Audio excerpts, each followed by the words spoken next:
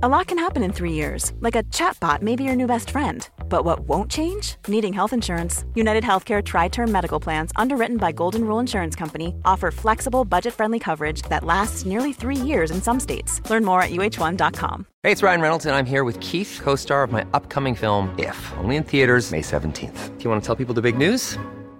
All right, I'll do it. Sign up now and you'll get unlimited for $15 a month and 6 months of Paramount Plus Essential Plan on us. MintMobile.com/switch. Upfront payment of $45 equivalent to $15 per month. Unlimited over 40 gigabytes per month. Face lower speeds. Videos at 480p. Active Mint customers by 531.24 get 6 months of Paramount Plus Essential Plan. Auto renews after 6 months. Offer ends May 31st, 2024. Separate Paramount Plus registration required. Terms and conditions apply if rated PG. This episode is sponsored by R.W. Knudsen Organic Just Tart Cherry Juice, a welcome addition to anyone's sleep routine. Pace Case, if you know me, and you do, you know that I'm working all hours of the day, all hours of the night. So the sleep that I do get has to be very good sleep, and I'm always looking for ways to up my sleep routine. Sometimes I'll read a book to go to sleep. Sometimes How about The Bachelor? That book keeps me very awake. It's very engaging. That never puts me to sleep. I will sometimes just put down my cell phone after a long day of looking at a screen. It's nice to get some time away from the screen. I also will incorporate some R.W. Knudsen Organic Just Tart Cherry Juice. It truly makes you go to sleep a little easier. It's the thing you need to help you drift off into the dreamland. As more and more people are looking to prioritize sleep, Organic Just Tart Cherry is having a moment thanks to Tart Cherry's potential sleep-related benefits and potential to aid in muscle recovery when you get those gains like clues. We're seeing this in the viral Sleepy Girl mocktail trend on social media. R.W. Knudsen has a whole lineup of natural juices with zero added sugar, so you can feel good about adding them to your wellness routine. It's all about celebrating those daily wins. Organic Just Tart Cherry Juice is made from tart cherries, which may help you get a better night's sleep because they have natural melatonin. R.W. Knudsen crushes only 100% real ingredients, so you can crush everything you do. Pick up a bottle at your local grocery store today. It's the Game of Roses. Welcome to the Game of Roses. This is the Game of Roses. Welcome to the Game of Roses. Welcome back to the dramatic season premiere of Bachelor in Paradise. Ready for the romance? How about the heartbreak? Are you ready for the happy tears and the sad tears? I know I am. So just who will find love and who will leave here devastated and alone? About to find out. You ready? Because the beach is open. Just remember one thing. It's not your poop baby. It's gonna be our poop baby. I know what I bring as a woman in this relationship. You just didn't see that, and you can go see that with someone else, and I don't care. I am not living with the bugs for no reason. Like, I am really into John Henry, but Kat is pursuing him hard. She's so narcissistic. You disrespectful hoe. I'm disgusted. I look at her and I'm like, I'm sorry, I'm gonna profusely, vom all over the place. Here's to never being certain what the hell this place has to offer you, and being thrown curveballs left and right, but continuing to swing at the hope that you hit something. We also have a man who is as bitter as his drink, well as Adam's. When I came down those steps, I told myself, if there was a point where I knew I needed to go, I would go. And it's gonna be so hard, but I think I know that this is that moment. I went to 12 weddings last year. Hook up with whoever you want when you want. I have the ability to, but it's not what I want. I want one of those 12 weddings to be my wedding, you know? Welcome to Game of Roses. This is Pace Case. This is Bachelor Clues, and today we've got something very special. We're going to be going through everything that you need to know, that you need to remember, if you care to remember anything at all, about Bachelor in Paradise Season 9. You're not going to take a forget me now. I mean, it was a rough one. Look, there's no two ways about it. This was a rough season, and this happens, especially in any franchise that has the volume, the history of media that this franchise has made. Some seasons are going to be better than others. Some seasons are going to be worse. This was the worst one yet. That said, there were a lot of important things that still happened in it that are, I think, going to be very influential moving into the future in terms of how producers look back at this season and how it's going to affect future seasons. Hopefully lessons have been learned. And a lot of what we talk about today is about that. They're going to stop someone from pooping every season now. Yeah, exactly. They just make everybody as constipated as possible. Jam them up. Is there some kind of medication that can do that? Yeah. Make you constipated? There must be. I'm sure. They got medications to do anything you want to your poop. Oh, nice. Didn't know that. But yeah, we're going to be going through our top 10, and we're also going to be giving out our season-ending awards. These are face plays of the season, creatures of the season, heirs of the season, plays of the season, MVP of the season, Jorge Moreno of the season. So stick around for that at the end. All right, shall we get into this? Are you ready, Pace Case? I'm ready. All right. Our number 10, top 10 takeaway here is the overuse and misuse of crowns. This season had technically more crown appearances than any other season in Bachelor in Paradise. And one of them, Rachel Recchia, was the worst one, probably. They mistreated her so badly. She was there in the first sand round. She was even first female sand, which was great. Everything was looking up in that first 5 minutes of episode 1. Then we watched what happened to her. No date card. Didn't get to go on any dates. The disrespect that were of her own volition. It was other people getting a date card, like Braden inviting her on a date. Yeah, complete disrespect to her. And we watched it just kind of beat her down until in the end she self-eliminates during the final rose ceremony. In a real moment of sadness, I felt that she was kind of the spirit of the Bachelor franchise embodied in this season. And that really is what it's felt like to be a fan of this franchise the past couple of years. Golden Bachelor notwithstanding, obviously, and Charity Lawson season notwithstanding, obviously. But I have one more thing that I'll get to in my awards that I think represented the season as well. But I agree.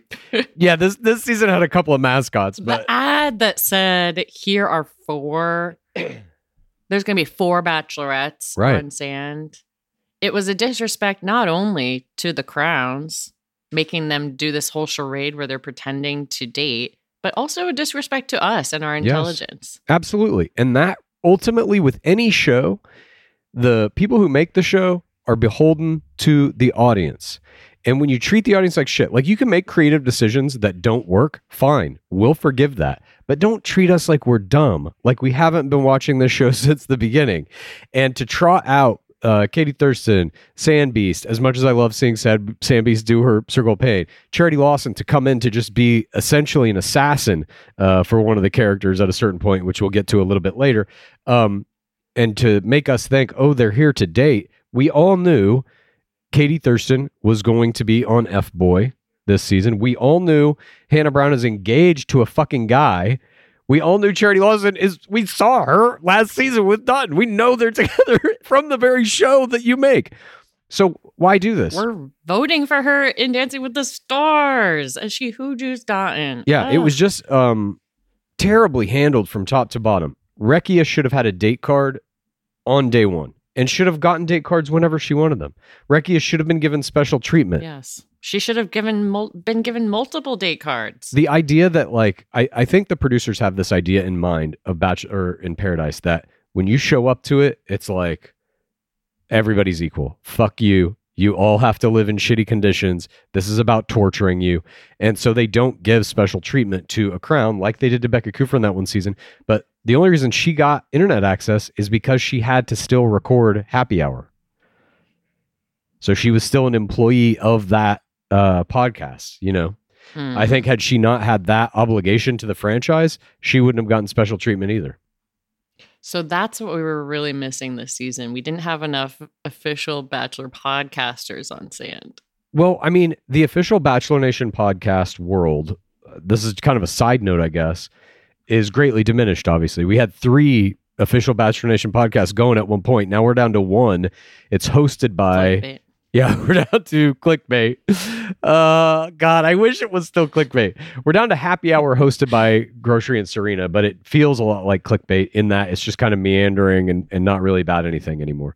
So I don't know. There's some diminishment there too, but it was just sad to see the treatment of all these crowns coming in, giving their time.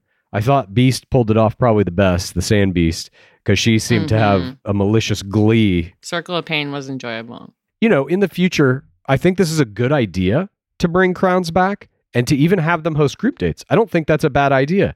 It's the way it's presented. Don't make it seem like they're there to date people. That is so stupid and just a waste of time. And a waste of time having them go and check in with people and see who they're dating. Speaking of things that made me feel bad this season, our number 9 top takeaway from this season of Bachelor in Paradise was no boom boom room. We saw the diminishment of it last season when we had only Jared and Ashley Iaconetti using it for their fart play. And their fart play. That was Ashley Iaconetti's fart play exclusively. Kira Mengistu's vibrator play. Yeah, stolen vibrator play. Used other person's vibrator play. Oh, right. I forgot about. I've already softened the edges of all of those things. That was Sally's vibrator, supposedly. God, they did her dirty. What did Sally do to them? The flight mishap? That's what she did to deserve all this ire. She didn't get on the flight that we had booked for her. Now make Kira Mengistu open up her fake suitcase and use her fake vibrator in the boom boom room that's filled with Ashley Iaconetti's creamy Caesar farts. Anyway, I didn't miss the creamy Caesar farts, but I missed the boom boom room. Why are we taking the sex out of the Paradise, which is supposed to be sexier than our main game?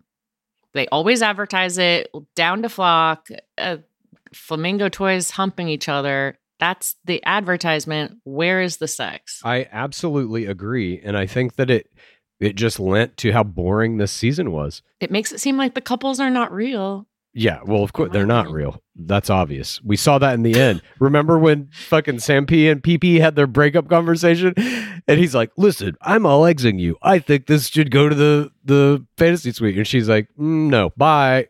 They all were like that. No, they're giving me a bonus to break up with you right now. Yeah, basically.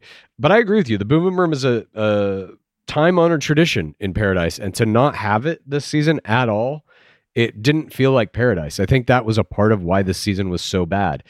I mean, there's infinite amounts of different gameplay strategies you can come up with through the use of the Boom Boom Room. We watched Kenny Brash expertly use it a couple of seasons ago. Demi expertly has used it many, many times. Yeah, I don't know why they've taken it out or why they felt the need to. I mean, did people use it and they just cut it out of the show? I have no idea, but it wasn't there. Maybe. Yeah. We'll never know. So, moving on to our number 8 top 10 takeaway is the Truth Box. Now, every season in the recent history of the show has had these kind of weak attempts by producers to influence the game and inject some form of drama because they can't manufacture it any other way. I personally think that this Truth Box shit was like something they came up with because they were like 2 weeks into shooting and they were like, this season's terrible. Nothing's happening. We have to like make something happen. Fuck it. Let's get this Truth Box thing going. And if the players won't throw in anything interesting into the Truth Box, we'll just write a bunch of shit, throw it in there and see what happens. And it just didn't work. Wouldn't it be crazy if Brayden and Rachel made out? Yeah, exactly. These kind of like weak producing attempts. If you can't manipulate the situation or set up a scenario that will unfold in multiple ways that could all be interesting, that's like the best type of producing, is you say, we're going to put these 2 people in this situation and any outcome is going to be great TV. Instead, they say, we've put all these people in this situation, nothing interesting's happening. Now we have to write on pieces of paper what we want them to do. Just terribly done. And they brought it back 3 times. My favorite move of the season, this wasn't my play of the season, but my favorite move was probably Aaron S. smashing the Truth Box. I hope that he did that of his own volition. because it needed to be done, in my opinion. Kind of feel like, I don't know if he did. Speaking of interesting choices this season, our number 7 top takeaway was that we had no 4TRR couple to root for. I would say Aaron B and Eliza are maybe the closest thing that we have to it, but they made Aaron B look like a villain when they brought in Charity as this torpedo and had Kat Izzo tattle on him to Eliza in the bathroom. We got a villain edit of Kat Izzo, who is a ring winner. I think this was actually my wowie of the season, was the edit of Kat Izzo. I don't understand why. I mean, she is a good villain, but these are your ring winners. These are the ones you're supposed to uphold as the most 4TRR ever. I agree with you. Even John Henry, I got a fool edit the whole fucking season. So you have a villain and a fool that we're then supposed to care about. And then even after they won the ring and they did the recap footage at the very end of the finale episode of like, look back through the history of this season of Paradise, they threw in a bunch of shit in that recap reel of Kat Izzo being a villain. So even after she made the complete hero turn, she's now got her ring. Here, remember, she's a villain. It made no fucking sense. And I think it comes from, this is just my 2 cents on this. I think it comes from these producers looking only at the minutia of like, what's in the moment. How can we fill 2 hours of TV time or 3 hours of TV time? Here she's saying something crazy, throw that in. Here she's saying something crazy, throw that in. And they're not thinking about how this affects the long-term viewership of the whole season. Yes. That you're building a narrative arc that must be satisfying at the end of the season. And if you undercut all your main characters as you're going through that season of like, this person's a dipshit, this person's mean to everybody. Well, I don't fucking want that. I don't care if they get married. Fuck them, you know? The first episode especially felt like that, where it's like, okay, well, let's get a love triangle. Even if none of these people are going to have any longevity in Paradise or end up with someone, it's like, okay, what's our triangle of the week? And some of this shit too, I think it does a big disservice to the game as a whole. Like what they did with Aaron B, for example. Okay, they bring him back. I don't know that he had like exactly a villain edit per se in Charity Lawson's season, but that girlfriend shit, like the girlfriend outside the show, did come up. They tried to pin that on him. He's getting a redemption arc now. This is what Paradise is primarily for villains. They can come here, find a 4TR relationship, and hopefully blossom once again within the franchise. Aaron B does that with somebody who is beloved from a prior season of Bachelor in Paradise. Eliza Isachi. He's on his path. Then out of nowhere, they fucking get Kat Izzo to come in and stir this shit up. Eliza is a golden girl. She is 4TRR incarnate. The fact that they weren't able to like focus on this 4TRR couple. Yeah, I agree. And the fact that they had to bring back up shit he had already put to rest. You can see his eyes rolling when all this shit's happening. He's like, come on, are you fucking serious? It's old drama. It's past drama. And you're doing this in a way that shows all their players. Anybody who goes through Bachelor or Bachelorette watches Paradise. They need to know what's happening in the game because that may be their next move. Oh shit, I didn't make it so far in my rookie season of whichever the 2 main games. How am I going to get on Paradise? You watch the last season, you start to look at who might be there. You start putting together the game in your head. And when you see a season like this and you're like, fuck, they just fuck everyone over for seemingly no reason to create what? Drama that does what? Nothing. It made him look bad. It made Charity look bad. It made Eliza staying with him look bad. It just... Yeah. I don't know. And maybe they thought some other couple was going to be the 4TRR couple they could hang it on who broke up. I don't know. Like Kylie and Avon, maybe they were trying to force that proposal, but... I mean, they need to... I guess they want to like build some kind of fake obstacle for him or whatever. You know, because like, is it really a fun relationship to watch if he comes in and is like, I'm all egging you. And she's like, great. And then they get engaged. You know what? The answer is yes. You can make that very fun because then they're the couple we're rooting for. They're the couple that's like a Brett and Tiffany basically on Love is Blind 4. you can't, like, they got the most Instagram followers. Everyone loved them because they're so into that story, into that relationship being real. They had seemingly no obstacles. There were a couple obstacles in that season where it was like, Brett was like, I buy a lot of tennis shoes or sneakers. And she's like, I don't know about that. And that was it, a cute kind of little. Their obstacle is we want to have sex, but we're in the middle of the reception. Yeah, exactly. And here you just have these kind of like manufactured obstacles that, in my opinion, don't work and ultimately can be cut out of the show. They edit this show way after it's shot. They know everything. They know what all the outcomes are going to be. They can put together a narrative of whatever they basically want to do in the course of that season through omission of certain things or addition of certain things or whatever. And they chose to keep all that in with Charity. They chose to make that her reason for being on the sand. Here's a gentle 4TRR obstacle. I want to propose to Eliza, but I don't feel good about doing it without getting the blessing. What am I going to do? Yeah. And like, why didn't they even show that blessing? That kind of undercut the importance of it. Very strange to not show it. I really don't understand why they did this to all their couples this season. Just completely threw them under the bus. And then you also see, like what happened with Sam P and PP, what happened with Olivia and Michael, any of the couples that broke up in the end, you saw like one person was kind of willing to still play the game. Like Olivia was like, I think we should go to the fantasy suites. And he's like, I don't see a relationship with us at all, ever again. These other people were like, fuck it. I came in here, I did what I had to do, and now I'm out.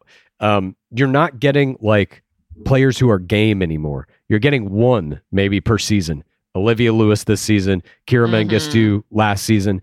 And then you're also getting people like, Becca Serrano just piecing out. I don't know. They're doing something bad in how they are not allowing these couples to be 4TRR in an entertaining way and trying to make them villains, trying to make them fools at every turn.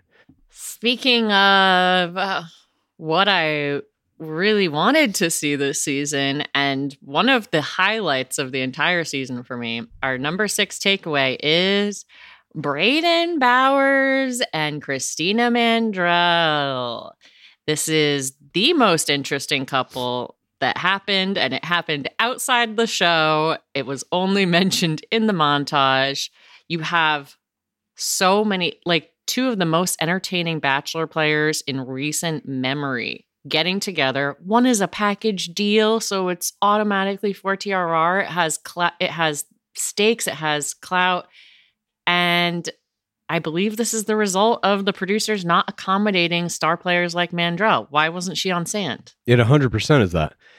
Mandrell, Nate Mitchell. There's a bunch of players that I think were supposed to be on sand this season who were not there. And the reason, I believe personally, is that, especially in the case of Mandrell or Nate Mitchell, they have children and they probably were like, look, I don't want to come down there and waste my time. Can you at least give me some kind of a guarantee that like I'll get to... We can't guarantee you're not going to be... come out week 1 or whatever.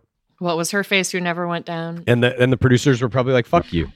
The woman that never went down that one season. Oh, the Ivan B. Hall had to go sneak into a room? Alexa Ray Caves. Alexa Ray Caves. Yeah. Can you guarantee me if I leave my child for 2 months, you won't Alexa Ray Caves? You're not going to caves me. Don't caves me. That's all I'm asking. Don't give me the caves treatment. Don't put me in the cave. Take me to the airport. You've kidnapped me. Yeah. Don't caves me. But like in terms of me being like excited and being like, oh, what I'm seeing on screen is fun. Nothing the entire season was more exciting or fun than just a fucking Instagram reel of Brayden Bowers and Christina Mandrell going on a date. Can you imagine if you would have had them on a one-on-one date? It might win Parasocial Play of the Year. Yeah, it might. And should.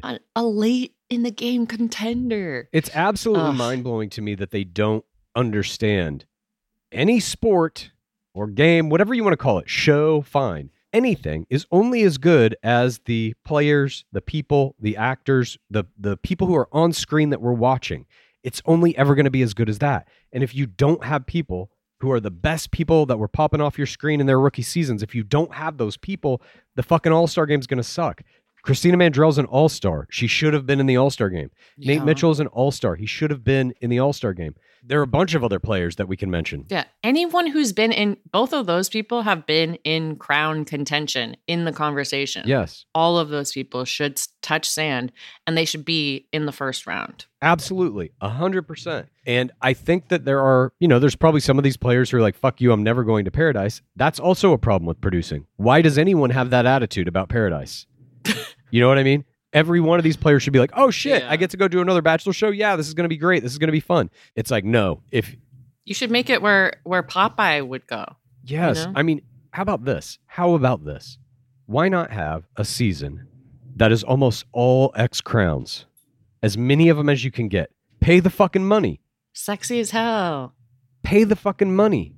Ugh, I don't understand. I just don't get, like, to me, Paradise seems like, in the minds of the producers and even the network, it is just a throwaway whatever. It has the word Bachelor in it, and so there's going to be X amount of Bachelor fans who will watch, and that's all we give a fuck about. The rest of it, who cares? It just seems like, from casting to the way they are putting this show together, it seems lazy to me and like an afterthought, and it just shows. It's like, I don't know what we're supposed to be watching here, and especially in this thing with Braden Bowers and Christina Mandrell, when that little moment, which is a piece of media that is not even created by the show, is the most exciting moment of the season. And I don't think we're the only ones who feel like this, by the way. I got millions of fucking DMs about it. No, the numbers on it are like 500K, a million views on these things. More people are watching that than watch the show. It's not a joke. That's a problem. Yeah. Definitely more people watching it than World Sassiest. And I'm hoping that the producers are looking at this, understanding this, seeing that it must be amended in some way. There are so many iterations of Paradise that would be amazing. With just a little tweaking, I think maybe there's something to be done with I talked about this in my recap, adding a new layer of competition in it. Not anything that's for a money prize, not anything that turns it into a game show, but something where you have challenges during the day and the winners get to have better sleeping conditions or something. Oh, you won. You get to go stay a night in the luxury hotel suite. Play for time. Play for a one-on-one date, a date card. Does that fall into the no game show rules? Winning a date card? No, I think you could do those things. I think winning date cards would be fine. I think that would be perfect. There just needs to be some other stakes in this, because what the show is right now is it's a bunch of people who have not been built into strong characters through their rookie seasons, meandering around and trying to avoid being the target of a producer villain edit. That's what the whole show feels like. And it ain't good, And when you have these all-stars, like we're talking about Christina Mandrell, who don't even want to come into the show or can't get what they want to come into the show or whatever, that is a problem with the producing, in my opinion. Speaking of problems with producing, let's move on to our number 5 item here on the top 10 list. Instagram growth is dead, deceased. And this is a problem of the producing. We saw in, I believe it was BIP 7, we had Brennan Marias and Piper James having their conversation about Instagram followers and why they're coming into the show and all that. And that was used as this kind of pivotal moment in the franchise where they put it on camera and they turned them into giant villains. And they had Grocery and his gang of disgruntled females kick them off the beach. And this idea, I think, at that very moment was injected into the franchise that Instagram itself is evil. Even the mention of it is 4TRR, or 4TWR, sorry. And from that point... And they gave Natasha a producer rose. Oh, yeah, fuck. For her suffering at the hands of these Instagram villains. And from that moment forward, we have watched a sharp decline in Instagram growth in our beloved game. Kind of across other games too, but you still see in other games like Love is Blind, people are getting into the high 5 and 600,000s after successful seasons like Brett Brown and Tiffany Pennywell. It's possible. Yeah, it's possible to come off of these shows and still pop off. Travis Kelce. Yeah, it's possible if you're dating the most famous person in the world to also get Instagram followers if you can pull that off. But I think that it has done a massive disservice also to the state of the game. This is part and parcel with the producers treating you like shit on the show, making players not want to come in. Now there's no benefit to suffering through the producers' shitty treatment. You aren't going to get Instagram followers either. Who the fuck's ever going to want to come on Paradise? we're looking at like Olivia Lewis, who I think did the most work this season, right now is sitting at 64.2 thousand followers. You can't even crack 100K now? The disrespect. I can't. Oh my God. The parasocial play that she did this week, we'll obviously talk about it in Twibbin, but it was something about carrying things on her back. Said my back hurts. My back hurts. Yeah. So good. Her back hurts. She broke her back and she has 64.2K. And it's like the producers can do stuff to help this too. You know, Olivia Lewis is somebody who was like game. Very clearly, she was working with the producers, doing what they wanted, doing what they asked, you know, probably even coming up with some plot lines for herself, just doing the most work to make sure you've got somebody in the show who's entertaining, constant colorful narration, constant commenting on other people's relationships, putting herself in the business of it, being the villain if she has to, taking a 4TRR turn if she has, doing whatever. This is just a fucking worker. In a season that was mostly ITMs, it was very crucial. And, you know, if they wanted to, they could be promoting her through their social media. Why not? Give her a little bit of a bump. Get her out there in front of all these articles. Give her some Us Weekly articles, some People Magazine articles. Instead, none of that happens. She is left to fend for herself, dismissed unceremoniously. They have to cut together her exit speech out of like Frankenbitten ITM shit that they're playing over her face. It was just a sad thing to watch, honestly. And I think that, you know, a lot of these other shows now that are starting to pop off, these aggregator kind of all-star shows like Perfect Match, you are seeing people do well on social media there. If it blows up, you are in like these other games, like I was saying, Love is Blind. There is still money to be made as an influencer who comes from reality TV. But if Paradise can no longer promise that, you're going to see weaker and weaker crops of players who are less and less interesting, and that show will fade into obscurity. You must keep your players famous. And more fearful. Sorry. But like, if it's not worth it to get Instagram followers, you're not going to risk what you're doing, what you're saying, wild play strategy. Why would you? There's no point in making great TV. Exactly. That is exactly right. Instagram and social media is the reward for coming on these shows. If you take the reward away, no one will come on these shows. I just don't know, like, what is Bachelor in Paradise season 10 going to look like if they don't correct some of this shit? I have no idea. I mean, we'll obviously have to wait and see who the rookies are in Bachelor 28. 30 poop babies. Everybody comes down. The first thing they say to Jesse Palmer at the gates to hell is, I haven't shit in a week already. Oh my God. Speaking of poop babies, our number 4 most important takeaway from this Bachelor in Paradise season was the Kenny and Mari wedding. This is a wedding of ring winners from 2 seasons ago. You should be propping them up. We should know who these characters are. We should be looking forward to this wedding. We've had Paradise weddings before where they've managed to, you know, turn the reception into drama that look like giant, amazing events that you would want to have. It should be what you aspire to. Instead, we see it feels like an afterthought. And we see the first row is just Wells by himself and Blake Moynes. There's no hint that it could be a real wedding. In fact, they bring in the wait staff and the chefs to kind of fill out the crowd.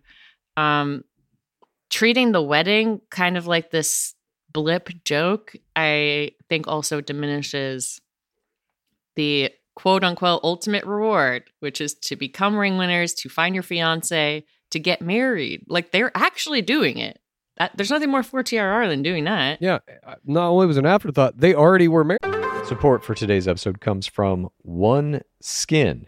If you have sensitive skin, you're going to want to hear about One Skin's scientifically proven topical supplements. This is face, eye, body, shield, and it can all be used with any of their other products, which are free from over 1,500 chemicals and preservatives that can make skin red, irritated, or itchy. Their products are safe for sensitive skin. It's just one of the reasons they've earned the Skin Safe seal of approval. You got to keep that skin glowing if you want to be keeping up the level of face play that I've got going on. And OneSkin was founded by an all-woman team of scientists. Their products are backed by extensive lab and clinical data to validate their efficacy and safety on all skin types. Their topical supplements are the easiest way to keep your skin healthy and hydrated without the harsh ingredients or irritation found in other skincare products often.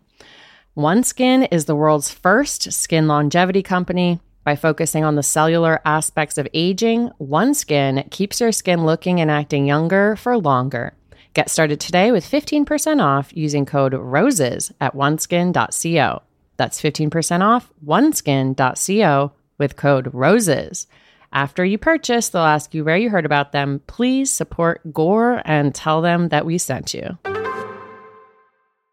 Clues. Underwear drawers, they're not organized. They're like the Wild West, the final frontier of wardrobes. And there's no rhyme or reason to them. You got ones that are super old, different brands, etc. You don't know what to expect.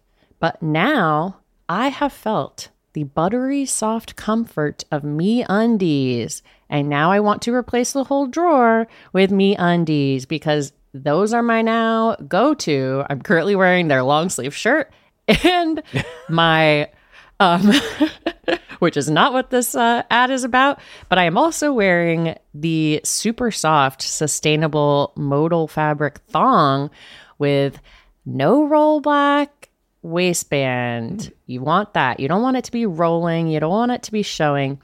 And I'm hooked. I don't want to wear anything else. It's all got to go now. Well, this ad actually is kind of about that, Pace Case. Everybody knows MeUndies makes great underwear. It's in the name, MeUndies.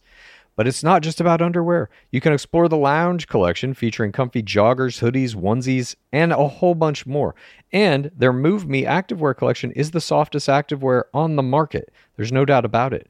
Right now, you can get 20% off your first order plus free shipping at MeUndies.com/roses. That's MeUndies.com/roses for 20% off plus free shipping. MeUndies, comfort from the outside in. Have you ever experienced a dry, itchy scalp or ever wondered why your color isn't lasting as long as your hairdresser promised? Well, unfiltered mineral-filled water could be the reason why. Did you know hard water is a leading cause of damaged hair and dry, irritated skin? And that about 85% of the United States uses hard water filled with dissolved minerals and added chlorine. That's where Canopy's new filtered shower head comes in. Known for their beauty hacks and reimagined humidifier, Canopy is dermatologist recommended. This unique 3-stage filtration system greatly reduces contaminants and odors in your shower water. Best of all, the Canopy filtered shower head is hassle-free, installation's a breeze, and its unique quick-release filter replacement feature allows for seamless filter replacement. Go to canopy.co to save $25 on your Canopy filtered shower head purchase today with Canopy's hassle-free filter subscription. Even better, Gore listeners can use our code ROSES at checkout to save an additional 10% off your Canopy purchase. Hurry, your hair and skin will thank you. Agreed. I mean, well, yeah. they sold their actual wedding to people. It was covered. There were pictures. There were articles. All of that came out, I believe, in early November. Always be getting married. Yeah. I don't know which one happened chronologically first, but at least the reporting of them being married came out in early November. This episode came out in early December. So for already a month, we know they're married. There's no like, oh my God, they're finally getting married. It just seemed fake. Who's going to be the couple that's getting married? Yeah, I mean, we predicted that it would be them very early on. Yeah. But I agree with you. This wedding was mishandled. Come with me, if you will, into an alternate universe where episode 1 is this. We don't see anybody walk down to the beach. We don't see who's first in and all that shit. The first 18 players we open on. The first 18 players are sitting in nice clothes in a nice wedding chapel, waiting for somebody to come out and get married.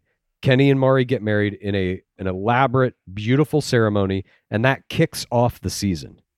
This could be you a year from now. And now we watch all these people. Amazing. Rachel Recchia gets a date card immediately after the wedding at the reception. She and Braden Bowers go to some beautiful restaurant. They go out dancing. They have a little wedding reception of their own. Oh my God, the emotions are high. Everything's great. This could be how you produce the season. Instead, it's not. Instead, Kenny and Mari come in and they are treated to Dark Lord Palmer standing next to a small wicker table with 2 conch shells on it and a few blankets draped over some fucking picnic benches.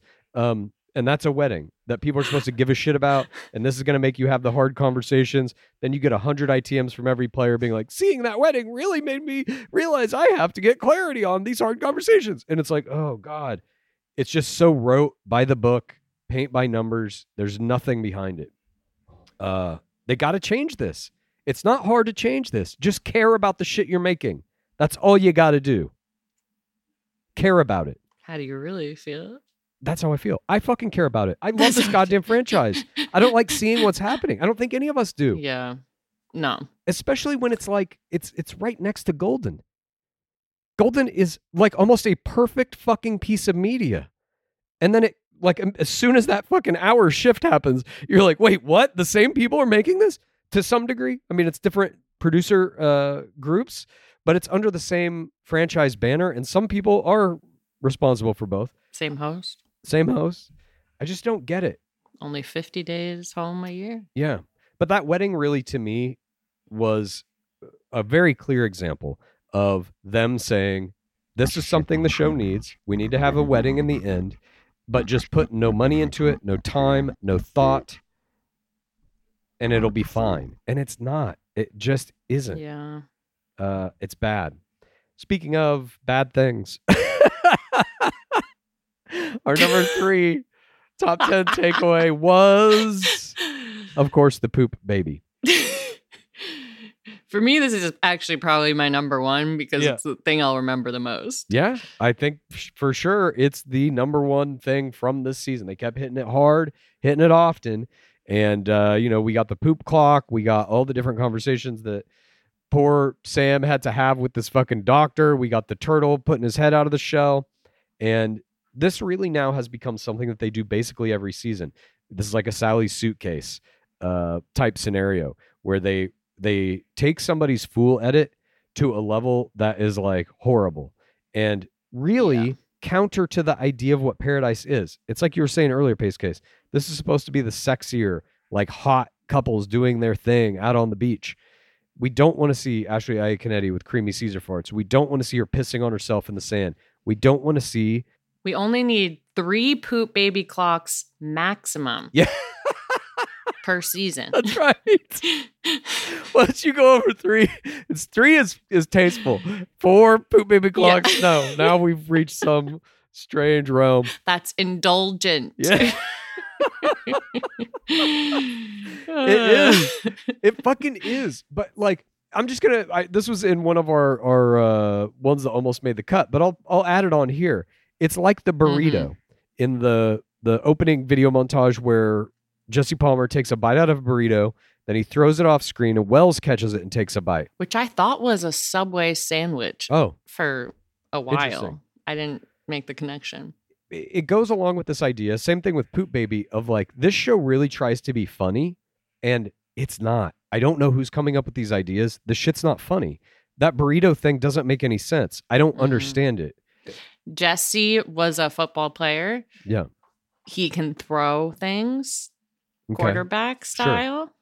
Wells is his shadow. Okay. His little sidekick. Yeah. He catches his throws. I mean, the entire opening video montage is kind of a running back. What? Nothing. Okay. I was trying to think of what the catcher is in football. The catcher in football? There's no catcher in football. That's baseball. But the people who catch the footballs. Not the running back? Running backs can catch passes. So can wide receivers, tight ends, flanker backs. Linemen are the only people who can't catch a forward pass. Those ones. And that's been our football corner. Thank you very much. What, a lineman's never caught a ball? I bet that's not true. I bet they've scored. Well, it's illegal to do that. You would get a penalty for it. What? Yeah, but you can catch like interceptions. Linemen can intercept balls and stuff. That's what I mean. It gets tossed all skedaddle. That's an interception, though. That's a different thing.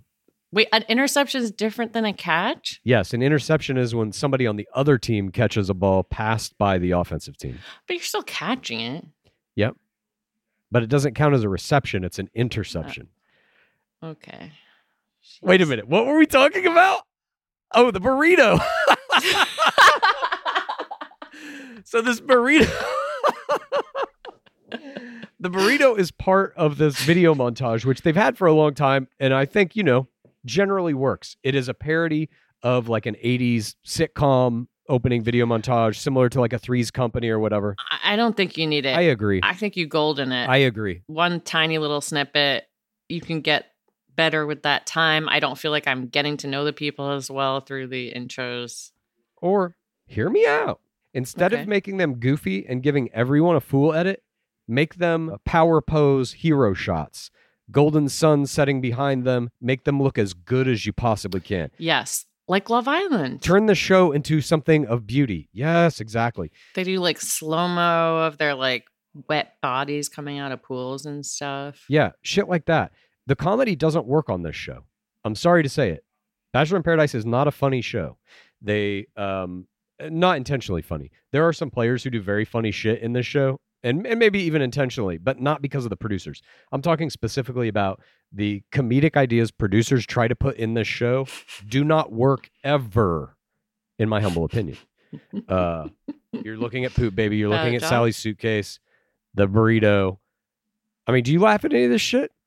No. I don't think anybody does. I did laugh at the wedding. But yeah, they're not trying to make a wedding funny. I was trying to think of what I was laughing. I was like, there was, oh yeah, Wells is the best man. Okay. Yeah. This could be you. A year from now, you could be having a horribly shitty wedding that people are laughing at out in Bachelor Nation. I just don't think that they're like, when they're trying to make these comedic bits, they don't work. They even take people when they have like guest hosts and shit like David Spade, who are genuinely like funny people. They make them unfunny. It just doesn't work. Like, this needs to turn on its head, move it from we're going to make everybody look like shit and make jokes at their expense to we're going to make everybody look fantastic and you're going to want all of them to wind up falling in love. And you're going to really care about that happening. Look at Golden Bachelor. That's why it worked. We wanted every one of those women to wind up with fucking Gary. And when he's kicking them off the show, you're like, fuck, not her. Oh, God, not her. Oh, shit, Susan. It's the format. That's what we need to be seeing. Every week. Try not to villainize anyone. Speaking of falling in love with our beloved characters, our number 2 top takeaway is the penis sculptor, the animal play man, the ring winner from Katie Thurston's season, who was also on Tayshia and Claire's season, Blake Moynes. Established himself this season as the number 1 utility crown. He went Vial style onto this sand, and he seemed to work TRR in his exit. He can't find love. I mean, will he try one last time? Is there hope for this man ever finding love? Well, there is if there's not a compelling person on the next season of Bachelorette. I agree. I mean, I can already see his promo. We're in the woods. We're in the woods of Alberta, Canada. Far away from society. A small log cabin. A thin wisp of smoke coming out of the top of the chimney. The door opens and there's Blake Moynes. Bearded, shirtless, suspenders, carrying an axe. He's been living out in the woods, just working on himself, becoming a man off the land. But now he's ready to find love. Something like this. That's so good. Thank you. It kind of reminds me the Sexy Joey tennis playing promo. I've been thinking about it for months. You've been thinking about it for months. That tennis playing promo of Grazi was fucking... I watched it again. It's very good. It's very good. And you can see that for Blake Moynes. He's got like little suspenders. He's in front of a fire. the axe. He's got a bunch like his dog or his creatures. There was a thing in that Grazi promo. Jumps off a rhino. It was almost like, not exactly like this, but like it had a tone of it, at least to me, of like a Marvel movie trailer or something. They're making him like a superhero almost. There's a tone of it in there with that weird alarm sound that they keep putting in. There's like an urgency to whatever they're doing. What's that Dream Within Dreams movie? Inception? It reminded me of Inception, kind of. Or like, yeah, it has that a little bit. And I think that's a good thing to do. It's painting this franchise in a new kind of light that is very interesting. Mm-hmm. And I got to say, as much as we're shitting all over Bachelor in Paradise Season 9 here, I do think the franchise is doing some shit better than they've ever done it. And it does feel like with this Grazia Day season, they're turning on the fucking juice with these promos. Like they're marketing that thing very well. Opto 2023 worked out wonders for Bachelorette and Golden. I agree. BIP, they didn't get the message, but I did like everything Blake Moynes did this season pretty much. I think he did do enough, like you're saying, to put himself at the top of that utility player list. And, we've talked about this all season. If he can manage to swing Crown next year, I think that's probably his only shot at it. I think after 2 years have passed, he's too long out of the spotlight. But if he can swing Bachelor next year, or Bachelor next January, Bachelor season 29, essentially, then you must begin the conversation of, is he the greatest player to have ever lived? He's close to it now. He's in the top 5 for sure, just based on stats alone. He's got a ring. Maybe if he came on Gore. Yeah, well, we should get him. We should talk to him about it. Because he's the only player to have dated 3 bachelorettes in succession, back to back to back. Oh, wait, sorry. I thought you were talking about Vial. No, Moynes. We'll get Vial eventually, too. Vial style. Yeah. He crashed a season like Vial. He dated 2 back-to-back bachelorettes, and then a third one in the Katie Thurston season crash. He now has got his Paradise on. And if he can get Crown, I mean, that's a big thing to be able to get. That's like a huge thing. But if he can pull that off, I just don't know how you could make an argument against him being the greatest player of all time. Those are the only 2 crowns that have come from Sand, right? Underwood and Vial? To my knowledge, yes. I can't think of any others. But we'll keep an eye on that, obviously. All right. Don't worry. Yeah, don't worry. The Moynes Watch is in effect. Cruz has already made the promos for Moynes' Bachelor season. I'm using AI to just create that season. Blake Moynes' Bachelor. Yeah. You know what? I'll tell you this about AI. I think within the next year or two, it will be possible to make any season of Bachelor you want with any Bachelor, any Bachelorette, any player pool. And I'm going to be doing as many as I can. 2 to 5 years. 2 to 5 years. Yes, exactly. Maybe sooner. I'm not sure. But let's move on here to our final number 1. At the top of the list, top 10 takeaways from Bachelor in Paradise Season 9 is the ratings death of the show. Worst rated season in the history of Bachelor in Paradise. And it dropped half of the numbers basically every week of Golden Bachelor lead-in. Golden Bachelor was crushing the ratings. It won every week. Absolutely dominant across all networks. Then literally the only thing that happened was people had to just leave their TVs on the same channel and watch a little more Bachelor. And instead they all, or half of them turned off their fucking TV or started watching something else. Just not a good sign. Yeah. Not a good sign. When you can't be on the side of inertia, it's not a good sign. Yes. That means that the show was actively bad enough by direct comparison to Golden that people were like, nah, I'm out. This is a good show. This is a bad show. It just is, you can't have this. And I know that there is, to some degree, you could maybe blame this on the volume of it, that people aren't going to be able to watch 2 Bachelor shows back to back no matter what they are. And that may be a little bit true. Mm-hmm. And that has to do with programming, which is out of the hands of the producers. That's ABC making these orders. We need a Golden Bachelor, and this is when we're going to air it. And we need a Paradise, and this is when we're going to air it. And Paradise was 2 hours versus Golden's 1. We're still only one channel with other stuff other than Bachelor. Exactly.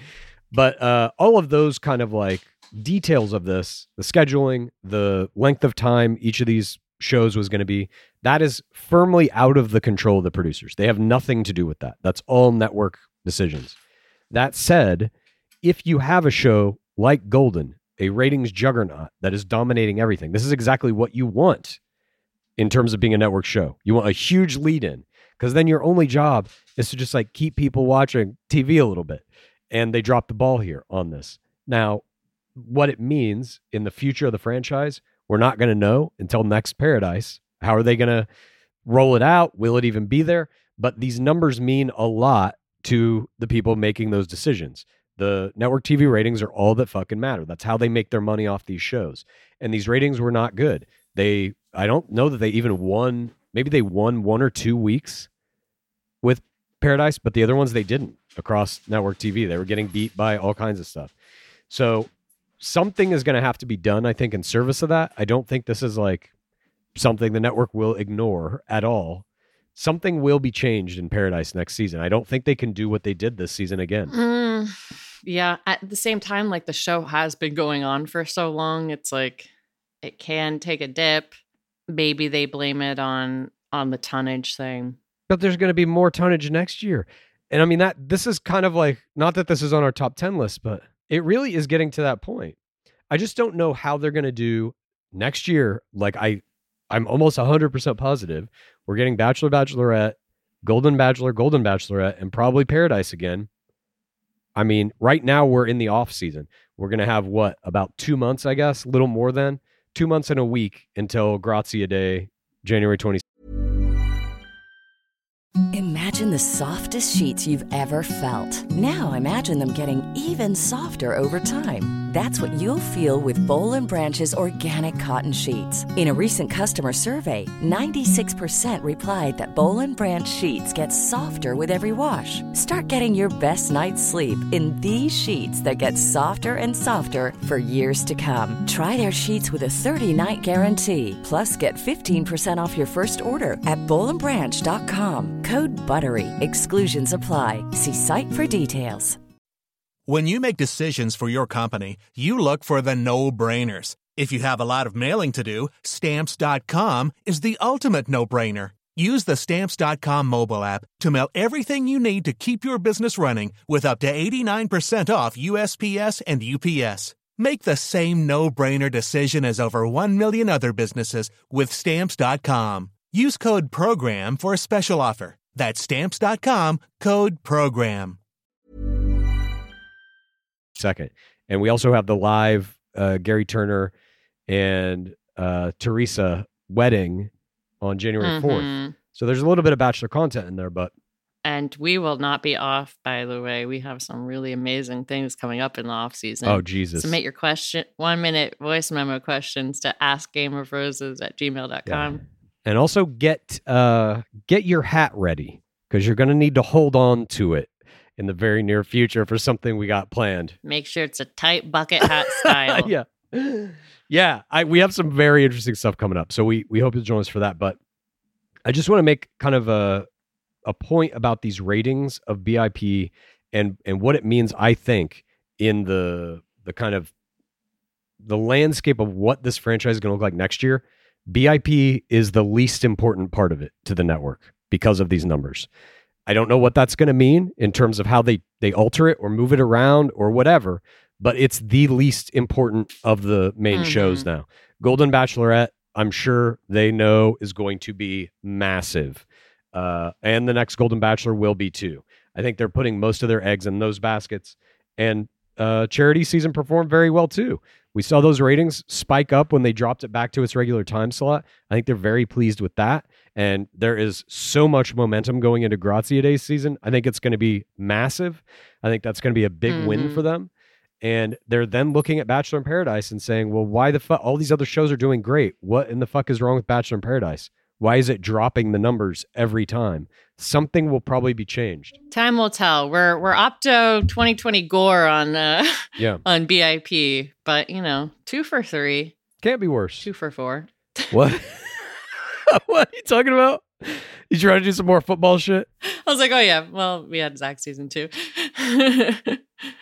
We had a couple other notable things from this list. We had the abrupt departure of Becca Serrano with no explanation. That was an interesting thing that happened.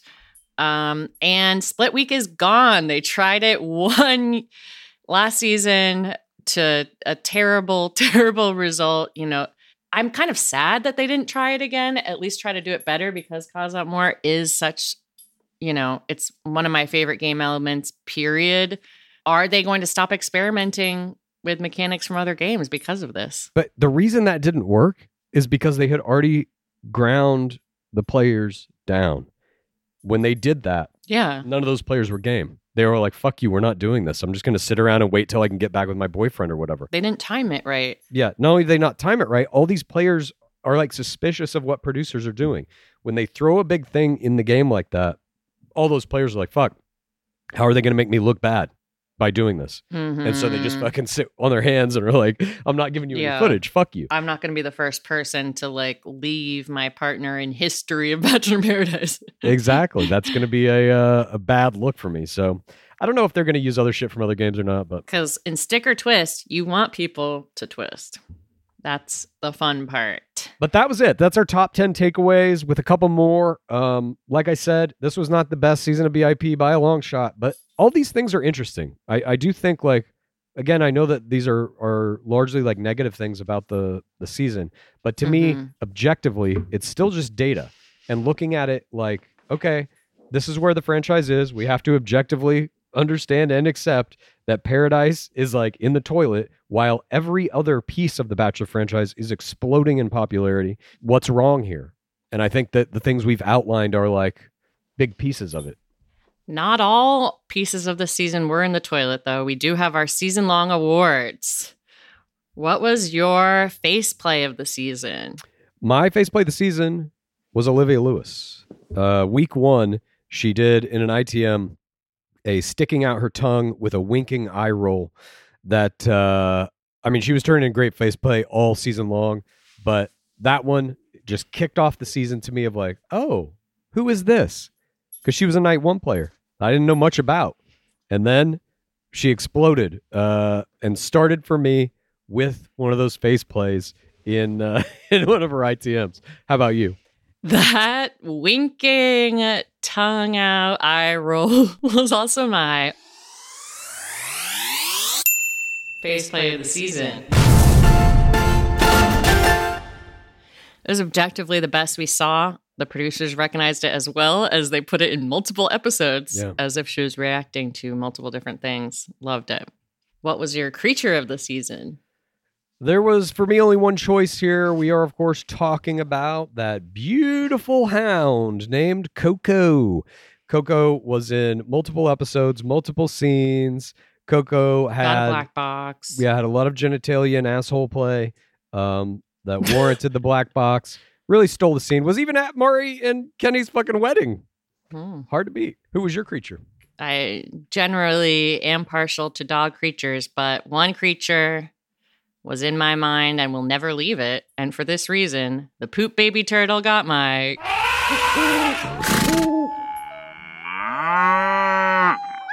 creature of the season. I'll never forget it, unfortunately. I don't know, me either. God. Going in and out. In all the promos. I know.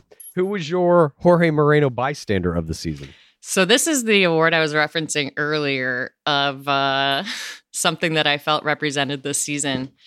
The chef staff that witnessed Kat's tearful birthday party and Kenny and Mari's fake wedding were my Jorge Moreno bystanders of the season. I feel like they really showed the fourth audience. We were forced to bear witness, just as they were. Interesting, yeah. To the season. I remember feeling very bad for them as well. But this season, Dr. Kelly Tenbrink, the poop baby doula, was my Jorge Moreno bystander of the season. They've brought in doctors before. Do you remember Doc Guac? Oh, yes. I forget what that was. Somebody had needed more guacamole or something. They brought in a doctor. Taj needed guacamole because she was having heat stroke. Yeah, that makes sense. This guy came in. He was in multiple episodes. He had to come back to make sure she had taken the shit by daybreak that one day, and she hadn't, and that's why she had to leave. He was doing a lot of work, and I appreciate you, Dr. Kelly Tenbrink. Thank you. What was your error of the season? Braden going on the one-on-one date with Becca Serrano after his great one-on-one date with Rachel Recchia was my error of the season. There were multiple people who dropped the ball with Recchia, but Braden's was the most personally devastating for me. As soon as it happened, I was like, oh, I think this is error of the season. And that does not happen that often. Look, I agreed with you. Who was yours? Braden dropping the ball with Recchia was also my error of the season.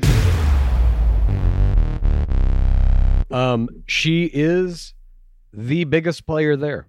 To align with her in any way, be it a dynamic duo, especially in a romantic relationship, is the goal of this season for any player. And he had achieved that goal and then completely lost it. Even after he came back from the date with Becca Serrano, he could have still salvaged it and said, you know what? I went out with her and it only made me more sure about how I feel about you. She's great and everything, but like what we have is special and I want to continue pursuing it. And he did not do that. And then, of course, tragedy struck when Becca Serrano left because she felt that she was being imprisoned by producers, and she stormed off into the night, and then Braden is left with nothing. It was just a massive, massive error. He, is now with Christina Mandrell, so it doesn't matter, I guess, in the grand scheme. But had he stayed with Recchia... True love finds a way. Indeed, that is the goal of paradise. But had he stayed with Recchia, maybe they become the power couple of that entire season, and we get a very different Bachelor in Paradise Season 9. Who had your play of the season? Braden Bauer swooping in on Recchia after Sean McLaughlin dropped the ball was my play of the season. It's hard to give somebody a play and an error for basically the same thing. Yes.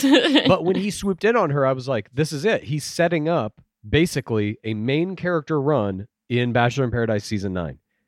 And I didn't know next week he would completely shatter it. But when he made that play, play was fantastic. Blew my mind. How about you? This was a tough one. But I have to say that Kat's stealing John Henry from Olivia and extracting a proposal was my play of the season. This was the only thing that shocked me from the season was this proposal. I love that feeling. And this pivot was incredible.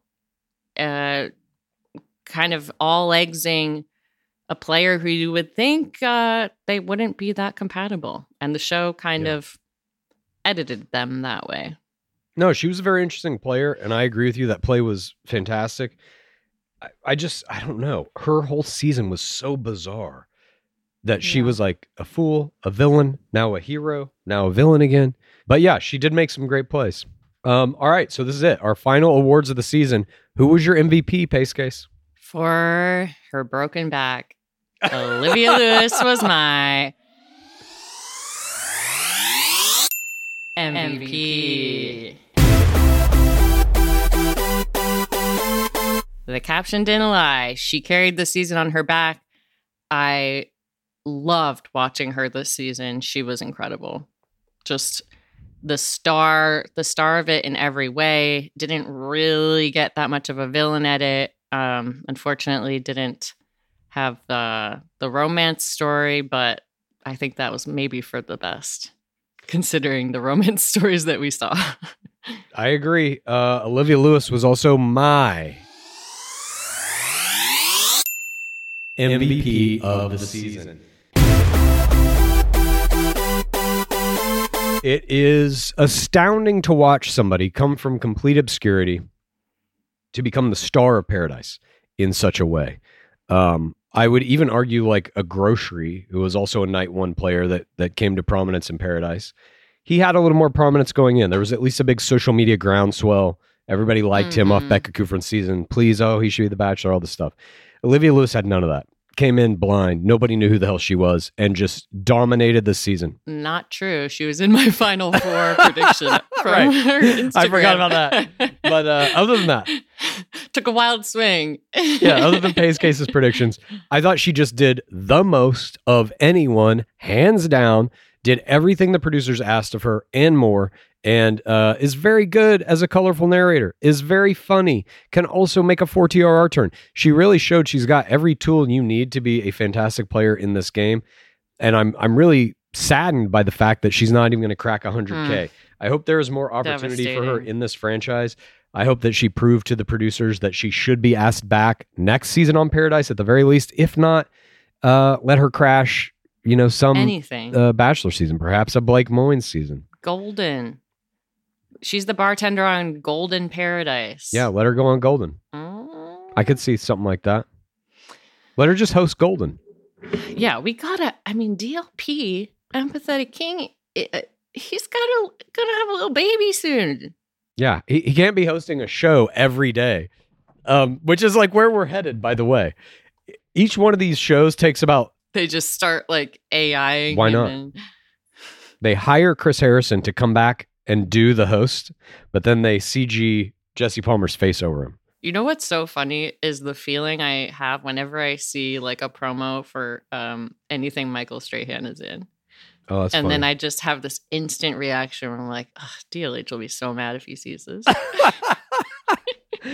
Oh my God. Well, thank you everyone for joining us on this ride of BIP Season 9. It was a rocky one, but we have learned things from it.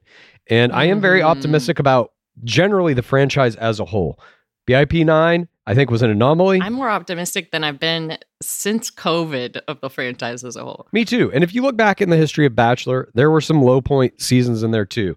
I'm talking about season 10. I'm talking about season 8. But that's Andy Baldwin and Travis Stork. Talking about Rachel Lindsay saying, reach out to all of these black magazines and black media outlets. Yeah. And then the Bachelor franchise said, no, we're not doing that. They don't want it. That was a clip we played in our most recent Digging Deeper where Rachel Lindsay is talking about how the promotions department lied directly to her about trying to get her on these kind of black media outlet shows to promote her season. Good to be grateful for where we're at. Exactly. There are a lot of good things about the Bachelor franchise. I think it's in many ways in a better place than it has been in a long, long time. And I'm looking very forward to covering it all with you, Pace Case, in 2020 Gore. Me too. So with that said, please stay tuned. Like we were saying up top, we have some very interesting shows coming up to finish out the year here. And there's one specifically that I think is going to blow people's minds. So get ready for that. And before we go, as always, what is that drawbat? It's been 7,932 days without an Asian Bachelor. Praise be to Dark Lord Palmer. Please rate this podcast. Please review this podcast. Please get a friend to listen to us. And then please rate this podcast. Please review this podcast. Please get a friend to listen to us. And then please rate this podcast. Please review this podcast. Please get a friend to listen to us. And then